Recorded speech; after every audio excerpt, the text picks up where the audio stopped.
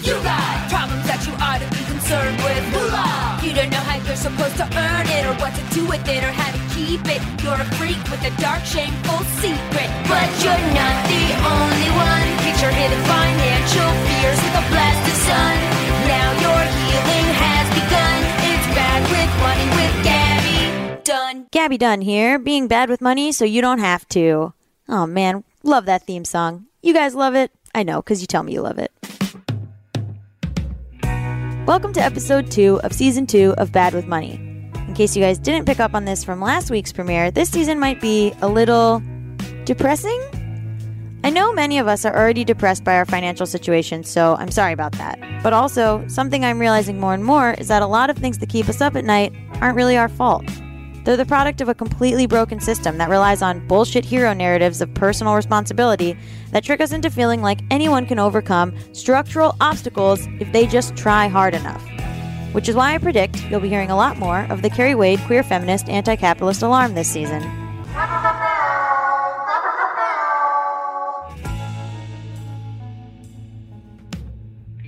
Okay, so what do I mean by that? And how does it apply to medical bills, the topic of today's show? Today, we're going to talk to 4 different guests, each of whom is going to help us understand a different piece of the healthcare crisis we're facing, which, not to bury the lead, isn't like magically fixed just because Trump Care self-destructed. But wasn't it glorious? It was so great. I really enjoyed the tweets between Papa Roach and Paul Ryan. Just go check them out. We still have a lot of fucking work to do, though. And we're going to hear the stories of comedian H. Alan Scott, who experienced the viciousness of a free market healthcare system firsthand, as in, it almost killed him. We'll also hear from YouTuber Akilah Hughes, who was forced to turn to a crowdfunding website to afford the surgery that saved her life. And we'll talk to writer Cleo Chang about the twisted philosophy that underpins so much of our thinking about healthcare as a concept. But first, many of you are familiar with comedian Brittany Ashley. She's a buddy of mine who was a guest on Bad with Money last season in our episode about BuzzFeed being evil. And when she heard I was doing an episode about medical bills, she said, "You've got to talk to my dad." Yes, my name is Eric Ashley. I'm a 55-year-old who lives in the suburb of Chicago. I wanted to kick off this episode by sharing Eric's story because it sets up the rest of the issues we're going to get into this week perfectly, which is to say, it's a goddamn tragedy. Brittany's mother, when Brittany was little, came down with cancer, and luckily for me at the time, I had a decent insurance program, and her bills at the time in the early 90s topped over $1 million. There was 6 surgeries and long hospital stays and then hospice care and whatnot that went over the period of almost 3 years as far as bills being accumulated. You know, you add in the fact that my wife's condition was considered terminal at the diagnosis. She was basically given 9 months. So a lot of the financial burden that come was her trying to live a lifetime in 9 months with, 2 young children at home. You know, there was a lot of living beyond our means to, accommodate some dreams and things that she wanted to do before, the inevitable. And, that came at a financial cost, but, those costs were something that, to do over again, I would have probably done it the same way. How old were you and your wife when she was diagnosed? She was 29 and I was 31. 29-year-old woman who doesn't drink or smoke or do drugs gets a stomach condition, and then, things didn't seem to be getting better, and then a period of weight loss started to occur, and after myself not being satisfied with the care she was being given at the time and what they thought she had, I told her just, go to the emergency room and don't, I'll watch the kids and don't come home until they know what's wrong. And then basically then they found pancreatic cancer in her. So, it was basically right out of nowhere. And, at the time we were just getting a home and building a family and whatnot. And part of the burden was that we didn't have life insurance at the time because, a 28-year-old woman in good health, you don't think you need to start spending money on life insurance at that time, especially with bills and everything. So, that just added to the financial stress. This is what's so important to me, is I think talking about this stuff and how people don't realize, because I'm sure you're not thinking about anything that could happen that could end your life when you're not even in your 30s yet. Exactly. How did you have health insurance? You had health insurance through your job? Yes, I was part of a trade union through the painters union, and luckily at the time, the unions had a decent insurance program that I was part of, but I had left the painters union and switched over to being a carpenter. When I switched jobs and then became eligible, that was at the time that she ended up going to the hospital, and there was some concern on my side about whether or not I had enough hours for eligibility to be covered for that period that she was in the hospital initially for her surgery and the follow-up care after the surgery. And it turned out I had 24 hours enough to cover the eligibility period. So if I had missed like 3 or 4 days of work, I wouldn't have been covered. So you just barely made the cutoff? If I hadn't had those 3 days for that period, I would have had a lot more of out-of-pocket expenses. The out-of-pocket expenses, I could have tried to just ignore them, but I ended up paying them all off over the period of about 5 years. Yeah. $20 a month here, $20 a month there. And, this was back when landlines were really the thing. And I would get phone calls like every day, all day from, the x-ray technicians looking for their money, this person, this lab, that lab looking, it was a bad scene, but I wanted to do the right thing and just pay it off. Some people would be very shitty, calling about the $400 that I owed them, and here I'm trying to explain to them, my wife just passed away, left me with my 6 and 10-year-old daughters to care for. I have a full-time job. I'm paying for a nanny to watch my children while I'm at work, and he's calling me looking for more money. I paid off what I could, and then when I got enough equity in my home, I took a second mortgage to roll in that debt to my mortgage payment in the form of a second mortgage. It was the thing you had to do. You take pride in yourself, and you do the right thing, and you pay your bills.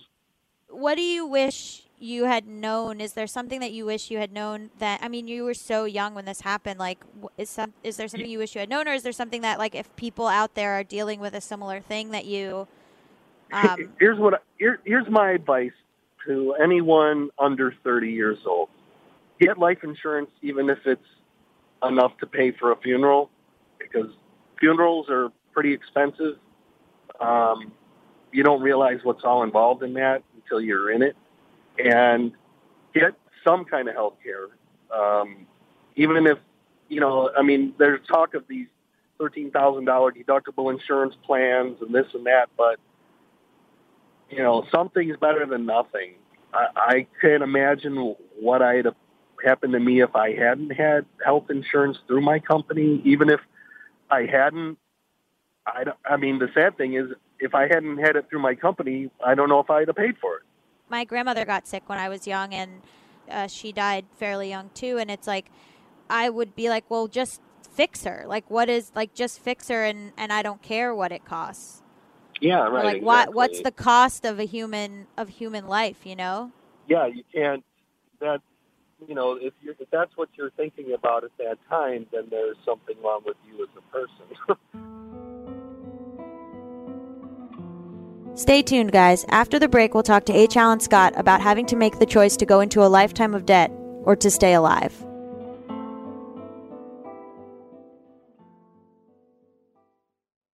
H. Alan Scott is, as you're about to hear, an incredibly charming person who I'm very happy to be able to call my friend. But I'm only able to do that because he survived cancer, throwing himself under a mountain of debt in the process. So I, in 2012, was in Los Angeles for work, trying to make it big. And then I had a pain in my testicles, and it turned out to be the cancer. You didn't think it was cancer. You went to like an STD clinic. Yeah, no. So at first, when I had the pain, I went to, because I didn't have a doctor in Los Angeles because I was living in New York at the time. And I went to my friend's doctor, and he apparently is like the doctor to all the homosexuals in Los Angeles. Like, I even ran into a friend in the lobby. I've had that, but just for like the therapist for all lesbians in LA. Oh, so yeah, there's like one person that caters to all these niche groups. Anyway, so this man saw me, and I think he really sort of subscribed certain norms of his own stereotypes onto me. Yeah. And he just assumed it was an STD. He just very flippantly was like, oh, it's probably this or that STD. Well, there's a lot to say about like different marginalized groups not receiving the correct medical care due to stereotypes. But yeah, go on. But this coming from a gay man. Yeah. An openly gay man who markets himself as a gay doctor to gay men. Yeah. And so he's telling me this, and I'm telling him it's not an STD. Like, I haven't had sex in a long time. Mm-hmm. Like, thanks for rubbing it in. It's not an STD. And then at the end of I think it was 5 days later, I got a call about my blood work, which is like an agonizing 5 days.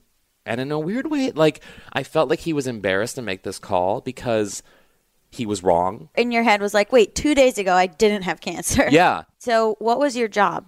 So I was working at the time, I was doing comedy and writing, and then I was also working for an event production company. Mm-hmm. Yeah. And so you had insurance through them? I had insurance through them. Not great insurance because I never needed my insurance. Because you're 30. Yeah, the only thing I ever needed my insurance for was dental work. And then on top of that, I was a vegetarian. I didn't smoke. I didn't drink. I was running fucking marathons. This is not in my family. This was not expected at all. Yeah. And then it just happens.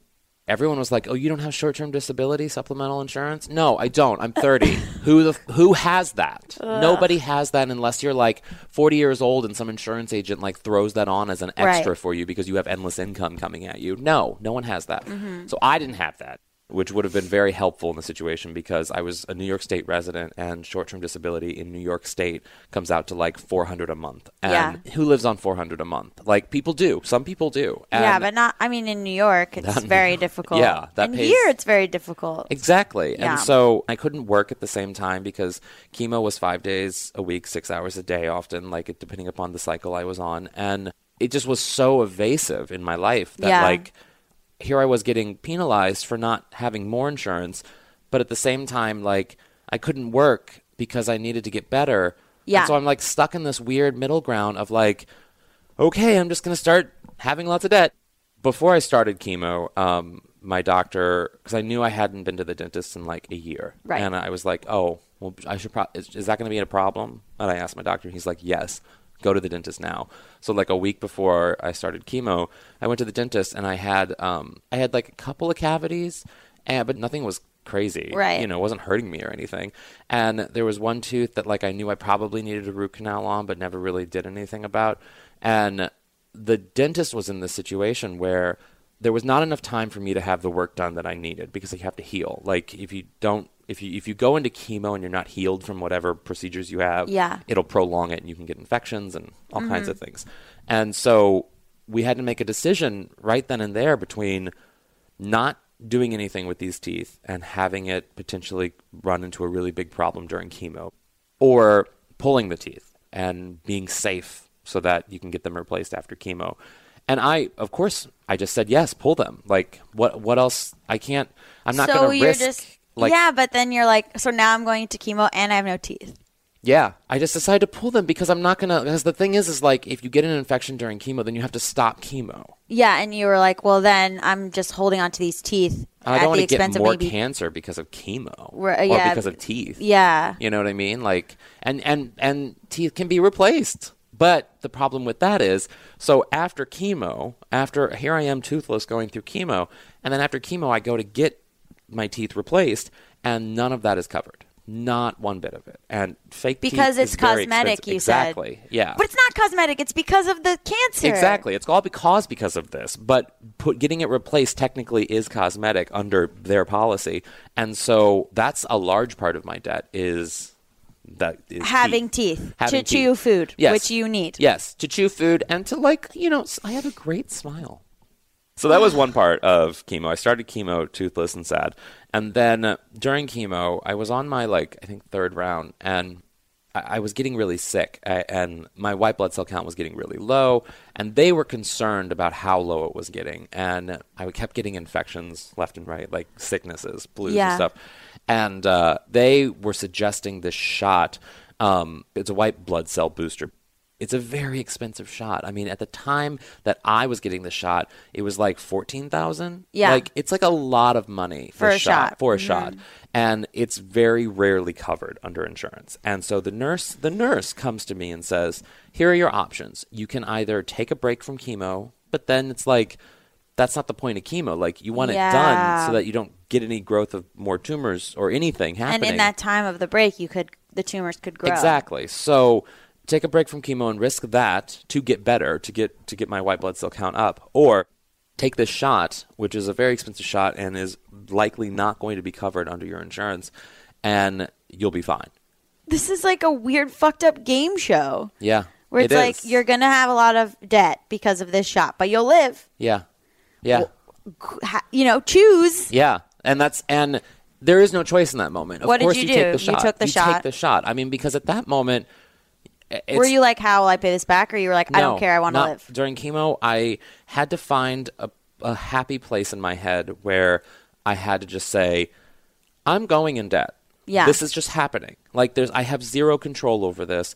And frankly, I would rather be alive and in debt than to not be in debt. And you know what I mean? You're not going to be happy you saved money if you died. Exactly. Yeah. What's the point of that? I kept thinking, what if I literally had nobody in my life? What if I had no family or none of this friend support, and I would have to have paid for rent and car insurance and car payments and all of these things during chemo? I don't know if I'd be able to. I don't know. I think I would have. Yeah, I don't think I would have been able to do it. And then if you're a single and alone and you don't have any other sort of supplemental income or support coming from a partner, nobody wants to live with a roommate that's going through chemo. Right. No one wants to take that person in. Right. And so what do you do? I mean, I just don't know what some people do.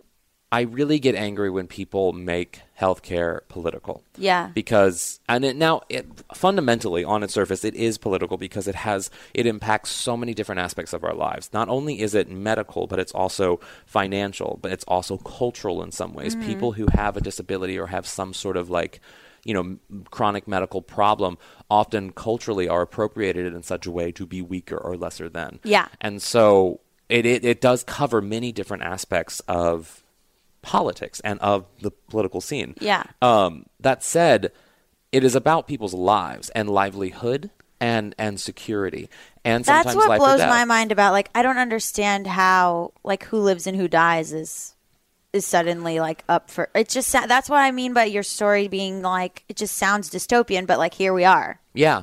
There's one level where it is who lives and who dies, and there's another level, and I really actively try to understand the opposite side of people who want a sort of commercial free market, and because that is a legitimate argument to make, that we have for years been doing this, but because the way the pharmaceutical companies have made drug pricing the way it is, and because of the medical sort of industry being the way it is, it's become this big budget production that it's gotten out of hand, and now the people who are suffering are not the wealthy and frankly aren't the poor either. It's the people in the middle. It's the people who are just barely getting by or who are sort of middle class and who have kids to support. I mean, it's that group of people who are really, really struggling because you have these, and even under Obamacare, and Obamacare was great to me. And so when I finished chemo, I had this job that I no longer could do, but I couldn't afford to lose the insurance because I was going to get, this is before Obamacare, I was going to get denied coverage elsewhere because of cancer. Pre-existing condition. Exactly. And then in 2014, when Obamacare went into place, I finally had options and I was able to go on. But in between those years, I had to go on COBRA, which at the end of COBRA, my total payment was, I think, $987 a month for insurance. Right. To stay on my insurance. Which is a lot. Shitty insurance. $987 a month. much did you end up in debt in total now Well, the total now is around $80,000. At the time, and that's just medical debt. that's all medical debt. Yeah. Everything. And we talked about how associated. you didn't have student loans. I have no student loans. So like you went to the School of Cancer. Yep. Honestly, in my opinion, and there are Bernie Sanders who proposed this bill in the Senate about focusing on pharmaceutical companies, because big pharma really is where it's at in a lot of ways. Were you shocked by how much a lot of this stuff was costing? Well, that pill or Yeah, that shot. the That shot. shot is through big pharma. That shot is through pharmaceutical companies. who can charge $14,000 for it? Exactly. Because they know you'll pay $14,000 because they for know it. you want to live. Yeah. Yeah, and so like it's pharmaceutical companies that are really going after Americans, and yet politicians are making healthcare this partisan sort of political punching bag. Right. And it's not that. It's literally, I can't pay for my medication. I can't pay for my services Mm-hmm. because they've gotten to a point now where they're just too exorbitant for me. Yeah. And yet I'm working. Like, I have a job. I Yeah. am working. I have insurance. And yet I still can't pay these things. And that's Right. not because of Obamacare. It's because of pharmaceutical companies. Yeah. I do think of cancer as a blessing in some ways. Like, it was a horrible thing to get, and it was a horrible moment in my life. Yeah. But I'm grateful for it because it's given me the perspective and sort of a mind frame that I don't think I would have had otherwise. And now I have this sort of empathy for anybody who is persecuted or who's pushed down because of some circumstance in their life. And You were already gay. well, I was already gay, but I never felt. I mean, I always joke. There's a show I did a couple years ago. They asked me to do this "It Gets Better" fundraiser show, Yeah. and I told the producer of the show, it was never bad for me. Like, it was always basically okay for me. It was basically like it gets the same. Like, it was just always the same. And I told him that. He didn't like my set, but so that never really was factored into. Being gay was never like something that kept me down, you know, and I never felt persecuted because of it. So cancer, I think, helped me empathize with people in a way that I don't think I ever would have, and it caused me to react in a way. It caused me to like get angry about things, and it caused me to sort of be very responsive to like, this is wrong and this is why it's wrong. I do think that there should be some sort of like a basis of care that every American is deserves. You know what I mean? And really, care in this country, everything is about preventative care. And now under Obamacare, 90%, this is the highest rate it's ever been in the U.S. history, 90% of Americans are insured at this moment in time because of Obamacare. And that's because we've expanded these social programs to include sort of poorer Americans, into people of lesser means, into getting just a doctor's visit. I know. Just going in to get a screening or to get your flu shot. And if we focus on that, Preventative. and And you're not paying the bills when you get sick. Just as a gay American, I take Truvada, which is the HIV pill that prevents the HIV virus. PrEP, yeah. And I take that, and that's very expensive. I mean, like, even under my insurance, I have to pay like $150 for the first bit, and then $50 a month after that for a 30-month dose. That's what I'm saying. I think they feel like, oh, they're going to, like, that's another thing where it's like, it's a marginalized group, whether it's like low income or gay or whatever. And they're like, we can charge them out the ass for this because they're like this marginalized group who needs this Yet in thing. the state of California, like, you know, birth control is covered under, is under Obamacare. Yeah. And gay men, or men who sleep with men, I'll say, because it isn't exclusively gay, men who sleep with men who want to take that extra precaution and have Truvada in their lives, that is directly a preventative measure to stop the HIV infection from happening. So how is that not as preventative as birth control? What Republicans are saying about a free market and a market-based sort of health industry isn't necessarily bad. I do believe that, like, Paul Ryan wants a man to get wealthy off whatever he does for a living, but also he doesn't want people, like, dying. And I don't think anyone wants anybody to die. I don't know. Part of me is like, I don't think he cares. I know. And I don't think he cares. I think he believe would that just sometimes too. But I think it's like he just doesn't. I think that they just don't see him as people. And like, I think a story like yours with the shot like doesn't occur to them. That's true, but at the same time, And also they're like, well, but like if this community is smaller, if this marginalized community is smaller, like that's kind of good, right, guys? but if we're careful in not, and this is something that I really do, I believe in firmly, is that if we isolate communities by sort of rhetoric that shames other people, then we're not having a conversation. And I think that's what happened during the 2016 election, is that we had communities of people using rhetoric to have a discourse that didn't allow anybody to see each other's humanity. And if we accuse, like if we literally say like, you're a Nazi, you're this, you're Except race. when they're Nazis. Yes, but like if we use, there's more tactile ways of having these conversations, and also so that like things can just get done. You know what I mean? Like things can. But it's also just like cartoonishly evil. It is sometimes, and it seems like yeah, that's what's happening. Yeah, and I think that's why like having conversations like we're having now are very important. And I wish more. Yes, H. Allen. I wish more podcasts have them. Yes.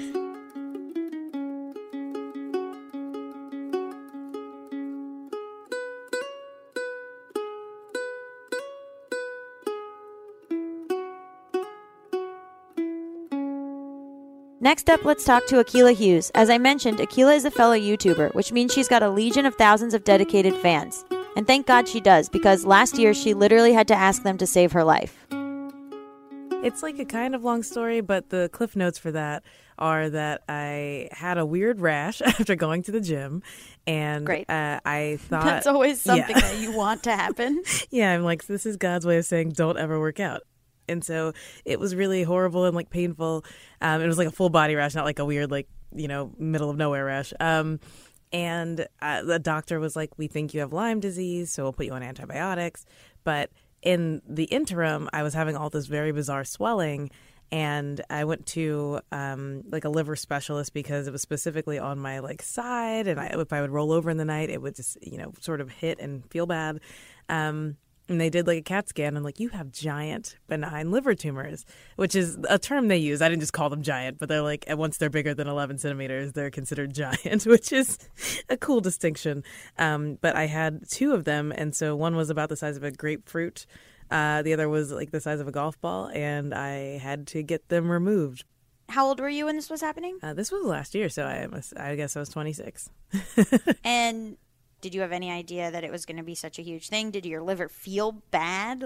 Yeah, I mean, I was having a lot of bizarre symptoms all at once. And so I was actually kind of relieved that it was just benign liver tumors because I was having tests for like leukemia and like way more serious stuff. But once they told me it was like an organ problem, that's when I realized it obviously wasn't going to be something they could just treat with medication. What was your job situation when this happened? So I was freelancing then, and I was auditioning for a lot of shows, and I was writing my own show, and then also, like, you know, I make YouTube videos every week. So I was making all of my money from working for either other people or myself, but, you know, on a not necessarily consistent basis. And what was your insurance? It was its own nightmare. I had signed up for Obamacare, which I was excited about, but there was some problem with the system, and I got like kicked off of it. Like I never got a card in the mail, and so when I went to the doctor the first time, I'm like, I have insurance. They said that I didn't, and because there was some problem with it, I ended up getting placed on Medicare and just refunded the first 3 months. So then I was just on Medicare, which is, I mean, I feel bad for like the elderly and like, you know, like impoverished people in our country because Medicare is just a nightmare. How so? Like, I mean, there are very few specialists that will cover you. So I was paying all of that just out of pocket. You know, even seeing the doctors that you would be used to seeing, that's just not the case. So I had many instances where I was going, you know, I live in Brooklyn, like sort of near Williamsburg, and I was going all the way to Coney Island to like sit in an office from 9 a.m. till like 7 p.m. because you just had to come and wait for a doctor to be available. It was like a nightmare. So, okay, great. All good news. So, yeah, this is great. So until you were better, were you thinking about like, how am I going to pay for this? Or was that just sort of on the back burner? I mean, it was like the only thing I could think about. It caused a lot of stress in my life. For the first month and a half, because I thought that my insurance would get figured out, I was like, cool, I'll just pay all of this in advance and then I'll get reimbursed. I didn't get reimbursed. And they just basically decided they're not going to figure it out. So I had sunk like $5,000 into specialist visits and like CAT scans and MRIs and like all of these things that I needed to have done. Like, I mean, every blood test without insurance costs like $400. And so I was spending a ton of money trying to figure it out on my own, thinking that like, okay, well, once I have insurance, I'll get that money back and it'll be covered under like copays and stuff. And it just wasn't. So I immediately, I like called my mom crying and I'm like, I have to move home because I don't come from money. I'm from Kentucky.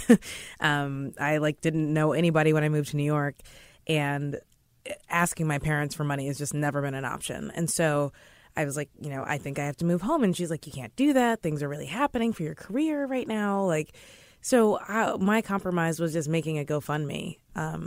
Yeah, so that's what I want to talk about. So there's been a lot of articles about people crowdfunding their health care. It's just the saddest thing in the world. It's so sad and it's so dystopian. So can you explain what led you to do that and what the steps were to do that and what you were asking to get funded? Yeah, for sure. So basically, I was aware of other people's GoFundMes from like Facebook, from either, a family member died, we can't afford the funeral, to like, I have to have the surgery, whatever. And so I just was researching them for a few days, and I realized that it was possible to get a decent amount of money for medical bills. And so I ended up writing a really long essay with pictures from like my Twitter account, because I've been like live tweeting my rash and like going to the doctor, and I'm like, here's like the blow by blow of how we got to now. And I was just like, if anybody can even just share this. After you first posted the campaign, were you just sitting there staring at the computer being like, oh my God, what if no one actually likes me? Oh, that was the worst. It's so funny. I saw this short film that was about a guy who like posted a video about how he was going to commit suicide, but he didn't do it, and he like posted it on accident, and like no one commented, like no one cared.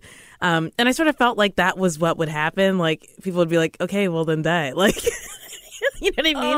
Oh. So I was literally, I think I posted it like 2 a.m. It was a very like desperate late night, like crying on my couch waiting.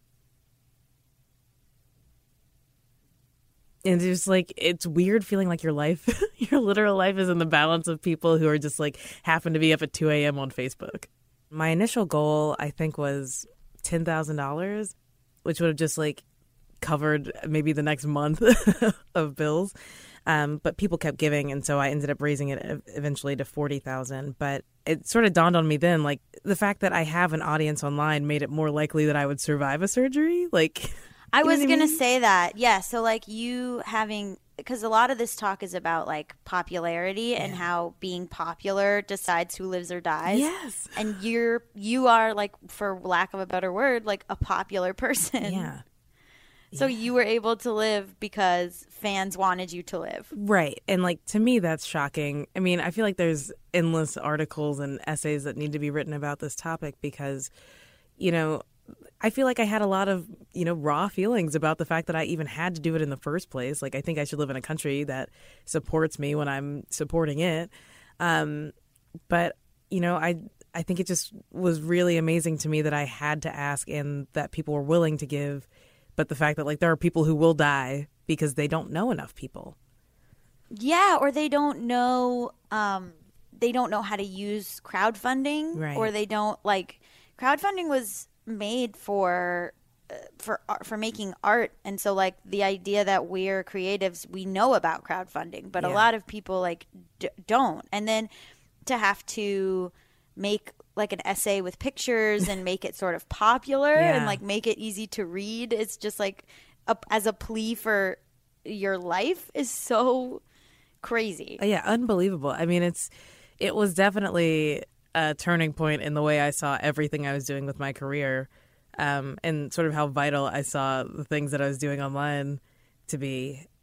Just because of the specific circumstances, like there was a good chance that like I wouldn't have gotten surgery in time from a doctor because I was young, and to not be able to afford to see other doctors for those consultations or surgeons for those consultations, that I could have just died waiting. And I'm sure that there are people who do every day, and we just don't get to hear about it because like they're not on the internet the way that I am. They're not good at marketing, branding themselves. Yeah. So what did that money go towards? Like the money went towards the surgery and stuff, and then do you have any debt left over? Yeah, I mean, there's still totally debt that I'm paying off. The good thing is you can't like they can't, repossess your property for medical bills. So it's just sort of like I'm paying when I can, what I can. But yeah, I mean, the surgery was incredibly expensive, even with Medicare, which is like something that I think a lot of people don't realize is that it, for a lot of people, will cover all of your surgery, but this is considered catastrophic emergency surgery. And so, it covered maybe 20,000 of it, but then there was another 60,000, and then there's a recovery in the hospital for 5 days, and then all of the follow-up appointments and CAT scans, and every doctor. Wait, I'm sorry. If it's catastrophic emergency surgery, it doesn't cover it? No, I mean, like, it covers up to a certain amount. Basically, it paid for all of the appointments leading up to the surgery and all of the transportation for those, because like I was so ill at a certain point that I wasn't taking the train. Like, I didn't even want to take a car, but I had to, and I couldn't work at all. Like, there were days when I would just pass out, like, from standing up in my kitchen for 5 minutes. So, yeah, it got pretty bleak. So was there any blowback on you crowdfunding? Like, were there people who were like, no, you should just get a job and fix this and do this yourself, and you're like a welfare I don't know, whatever. I mean, people I say. feel like I think my mom was immediately reluctant. And I think part of it was like she felt ashamed that she couldn't pay for it. And she was like, well, why are you asking other people? I'm like, because I'm not trying to die. Like, I'm sorry that. And also, like, the shame, like the isolated shame of being like, I should be able to pay for this when it's like clearly a systemic issue, I think is such a big part of this podcast too. Yeah, I mean, I felt that way. I didn't post the GoFundMe for a month and a half because I'm like, part of it is just the pride of being like, I am a self-employed person and people know that I don't have to work a job. Even though I'm working, more hours than I would if I had a job. It's kind of shameful to have to ask for money in this situation because they already think that I'm so, spoiled by not having to go to a 9 to 5. And they also assume that I make more money and that, maybe they'd have a different opinion of me if they thought that I wasn't making money. But I don't know that there are many people in the world who even have money who are willing to spend, $20,000 over the course of 2 months just to go to the doctor. But, those sorts of rational thoughts don't enter your mind. All you think is like, this is shameful. And even if you have a job, that's not a $20,000 you were allotting to that. You Exactly. didn't expect to spend that $20,000 doing that. Right, exactly. And so, even especially when I started raising the goal because we started surpassing it, there were some people who were like, well, why do you need more money now? And I'm like, oh, well, I always needed more money. I felt bad asking. You know what I mean? Like, it's not like this was ever going to cost $10,000 and I was going to like peace out. Like, I think wisdom teeth surgery is maybe $10,000, like without insurance. So there's definitely an element of people who think that it's entitled to get anything from anyone else ever. These are also people who like pride themselves on being Bible thumpers, but I guess forgot all of Jesus's shit. But whatever. But it's like entitled to want to live. Like, we're just raising the bar on what's entitled. Like, I really am scared that like in the future it's going to be like, oh, you want to eat lunch? You're so entitled. I mean, that's like now. We're just raising the bar. Yeah, I mean they're doing that for children who have free lunch now because their parents, can't afford for them to have food. There are homeless kids We're just supposed to give you free lunch. Yeah, now you're supposed to eat. You're so entitled. I mean, look at that word doesn't even mean anything anymore. Right, but I mean, even look at Flint, Michigan. Like, oh, you think you need clean water? Like, yeah, you think you deserve clean water. Like the line between like basic right and privilege is so, it doesn't exist anymore. It's so weird. Yeah, there are probably at least thousands of people right now who are sitting on GoFundMe like, certainly hope I can get this transplant, certainly hope I can get this surgery, hope that I can get this treatment, or I'm going to die. Like, hope people are empathetic enough because my government's not. Like, that's the reality of this country. How do you think about your relationship to the people who donated to your liver surgery now? I mean, I personally feel like endlessly indebted, which is not a great feeling. And I think that, I mean, they deserve that. It's really nice that they were willing to give any amount of money or share on the internet.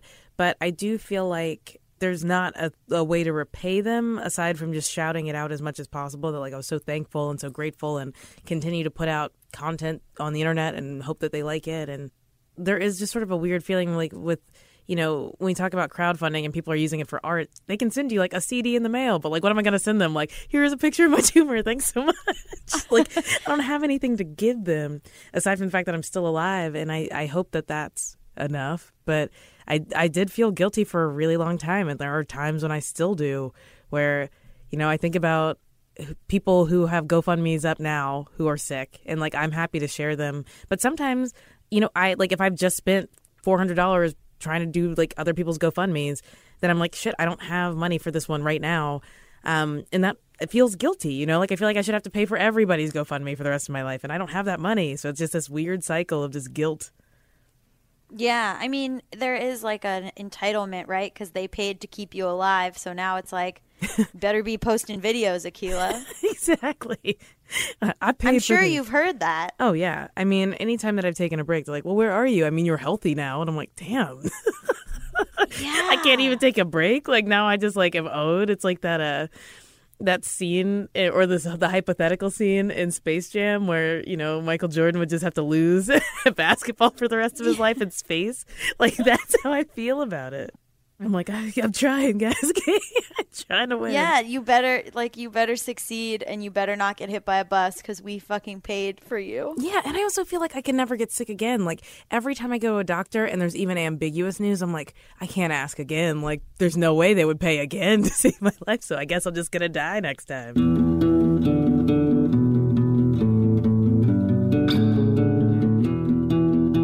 So now let's meet Cleo Chang. Cleo wrote a piece for Jacobin magazine recently called Ending the Empathy Gap, and this conversation is particularly important for us to have this week. Because in the aftermath of Trump care never even making it to the House floor for a vote, it can be tempting to celebrate, and to feel like we've somehow triumphed over the people in government who don't believe healthcare is a human right. Cleo's here to remind us that the real debate has only just begun.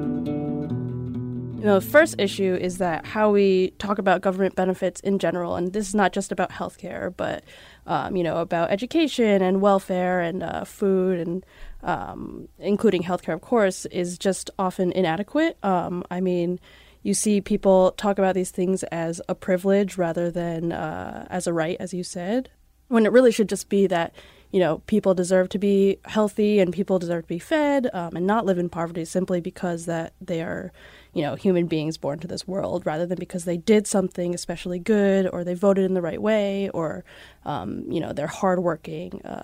Those are reasons why we often argue to take these benefits away from people. But really, everyone deserves them just sort of as a human right. And I think that the conversation often skews away from this. But a lot of it does feel like, oh, maybe this is karma, or maybe I did something, or maybe like it's this very weird sort of moralistic thing around like injury or illness. Yeah. And then we fall into that too. Right. Like who deserves health care versus who doesn't. Like, in your article, you talk about like many leading liberal voices were sort of like, well, Trump voters have reaped what they've sown, and maybe they'll lose coverage and they'll understand why their vote was misguided. Yeah. We saw a lot of that rhetoric coming not from conservatives but from liberals after the election, where people were like, okay, well, you voted for Trump, and there's these Trump voters in the Washington Post, New York Times, who are talking about how they're now scared that they're going to lose their health care. Trump promised everyone's going to be covered, and they realize that maybe he might not live up to these promises. And a common response among some liberals was that they deserve to lose their health care because that's what they voted for, which just is a totally backwards way of thinking of it, I think.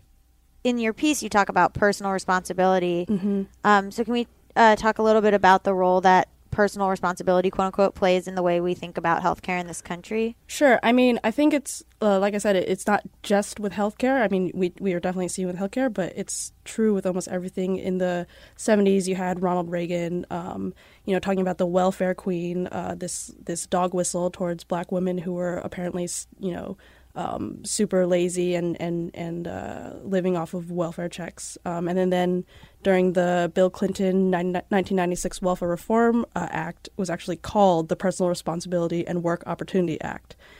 So, both on the left and the right, there's been this thing about stigmatizing poor people and minorities for getting government benefits and blaming it on their personal failings rather than, say, systemic failings in our economy or in our country.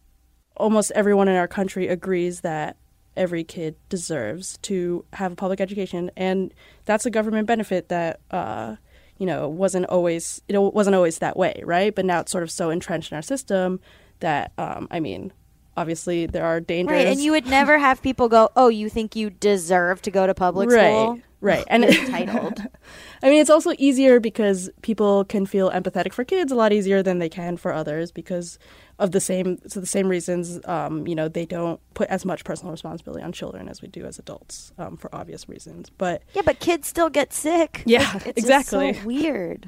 Yeah, obviously we have Betsy DeVos in the cabinet, but the fact that her confirmation was one of the closest confirmations in the history of the Senate with the Mike Pence tiebreaker VP, I think that's a huge testament to how popular public education is. So how can we get people to see healthcare in the same way? I think people are starting to. If you see the polling, people want affordable healthcare, and now you have governors and representatives on the Republican side, defending Medicaid expansions in their states. So, we're definitely moving that direction. People often are like, well, I don't want to pay for stuff that doesn't have to do with me, but you do all the time. Yeah. That's called living in a country. Right. The class example is the no one pays for the fireman, right? Our taxes go to subsidize, so that if it happens to be a fire somewhere, you want the fireman to come to your house and put it out. Or they're like, you're an old man, I'm an old man, I shouldn't have to pay for people's maternity. And it's like, okay, right. But your mom gave birth to you. Everyone has a mom. Yeah. I don't, you have to, that's part of living in a society. Yeah. So my question that I always want to ask people who say that is if they know where babies come from, because maybe they don't. Maybe they don't all know that they came from their mom. That's the whole thing that people say with EBT, where it's like, well, we gave you these food stamps, so now we have to know what you're buying with them. And it's like, no, you don't. Right. And then there's also the push to drug test food stamp recipients, which is just first of all, that's really expensive to do.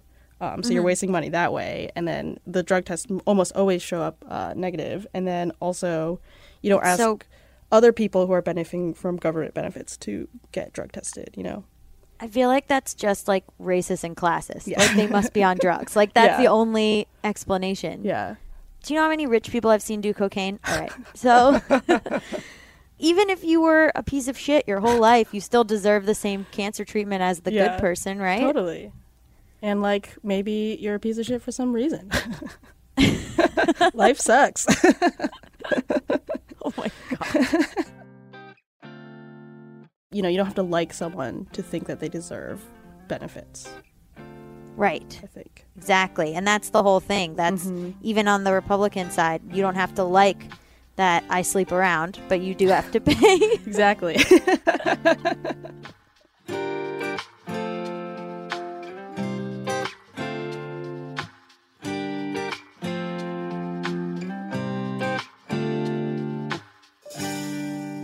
So I just want to go back to something that Eric Ashley said that we didn't include in the actual interview.